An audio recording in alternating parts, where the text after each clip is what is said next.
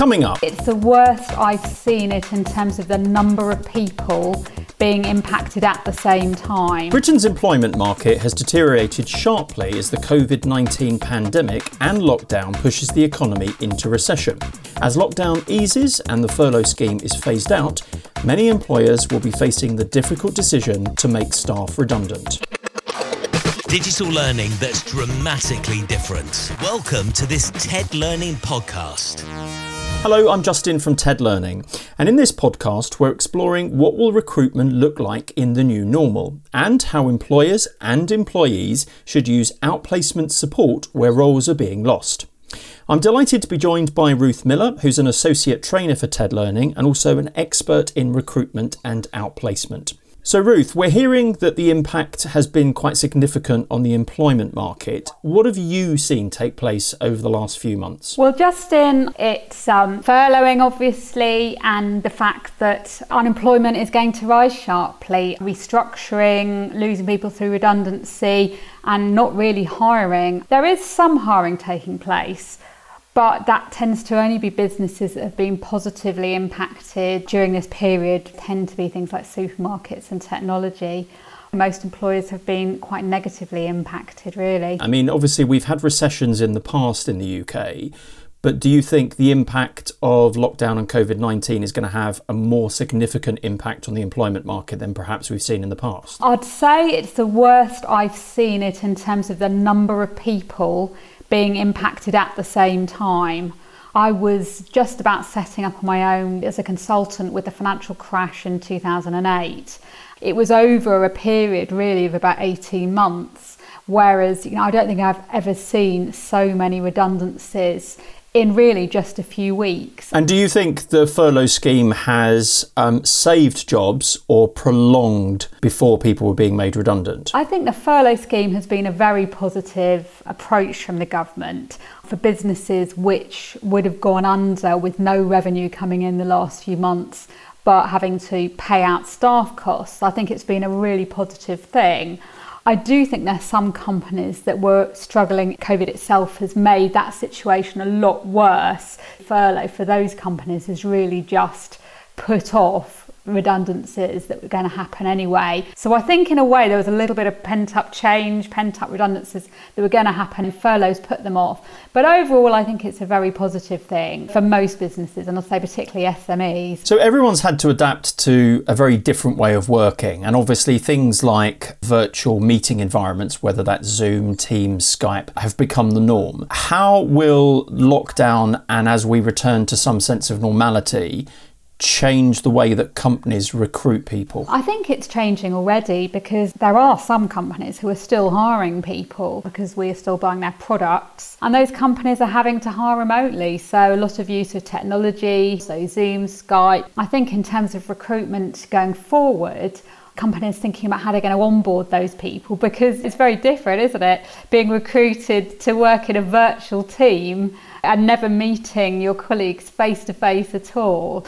You don't really have engagement with those other team members. So there's a lot of thought I think companies need to put in there to onboard people effectively. I've been reading a lot recently that candidates might actually be asking companies at interview, how did you treat your employees during COVID-19? We've seen some examples of organisations that have treated their employees really well, and other companies that literally just laid off everybody on day one, and then when the furlough scheme was announced, kind of brought those people back in. How do you think employers should respond if they're asked that question? Well, I think the bad ones, I think it's already out there. Some of the big employers, you only have to Google them and you hear all sorts of stories. But I think it's a very relevant question, because really it's saying, do you care about your employees at all? And when the pressure's on, either financially or logistically, what do you do? So I think it's a very fair question, and I think employers should respond honestly. Most employers will talk about perhaps some of the challenges they've had and the positive things they've done, where they found it hard. I think it's time for authenticity, really, and I think people and employers need to say, you know what, this I found hard, this is what I did about it, this is what I found easier. So remote working is hard, but these are some of the things that we put in place to make it a bit more manageable for our employees. these are some of the things we've done as a team. I mean, it's much more difficult now, isn't it, for employers to hide behind their actions, because social media plays a large role in how people perceive brands. And if people have poor interview and recruitment experiences, they're more likely to be open about that now. And as you indicated, people will do their research. So that's why creating that really positive candidate experience, regardless of how they're delivering that interview, is so important. It is really important, but it's the whole life cycle, really. It's the candidate experience, that when people come for interviews and how they're treated during that process, in terms of that they're communicated to, that they're given some feedback, whether that's positive or negative at the end of the process. But that really leads into, again, the onboarding we talked about earlier, and the engagement of how employers get those people up and running within the workforce, and that they feel like they're valued and looked after, not just during COVID, but longer term. It's all about having a good, positive, engaging experience from the time someone applies to you all the way till when they leave you. Now, I've been through redundancy myself, and I know that it was a really hard experience to be on the receiving end of it. What advice would you give to those individuals that are being affected and are either at risk or have been made redundant during lockdown? You can't deny how hard it is. It's a tough experience, a tough life experience. So I think the advice I'd give to somebody is two things. One, that you need to give yourself time to do that grieving or change management in your life, that you're accepting that transition.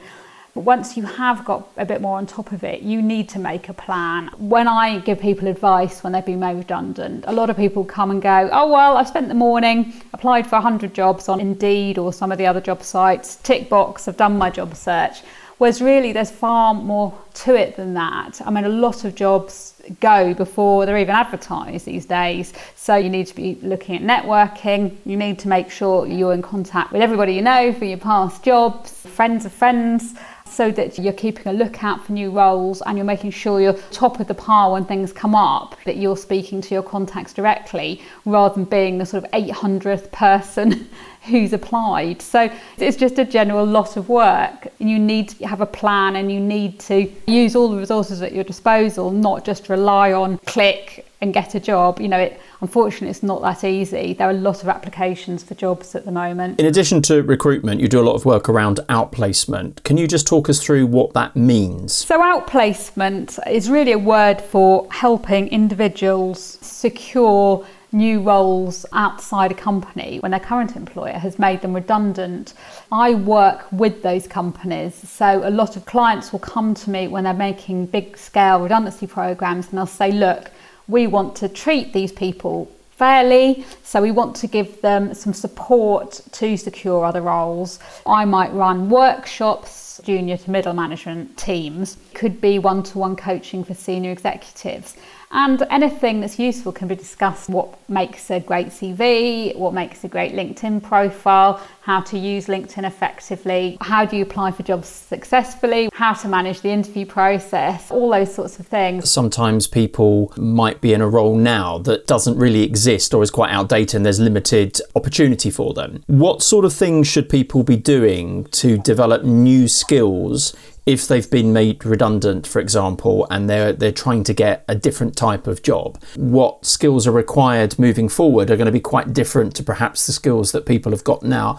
What would you say around that? There's some very good resources online for what skills companies look for, but some of the things I've been discussing with clients are things like remote working. That is a skill, and the technology that's used within that, and collaboration, that's a skill. And actually people that can do that well and can help companies get teams together and collaborate remotely rather than having to be in a room, that's a skill. Thinking about how they market their own skills in a way which says, you're looking for this, these are some of the projects I've done in the job I've been in, even though I'm looking for a different role now, a lot of the skills are very transferable. So that's one option. And that's from an employee point of view. What skills do you think companies will be looking for as things get back to some sense of normality? As technology takes over jobs more and more, it's actually the personal skills that companies look for more.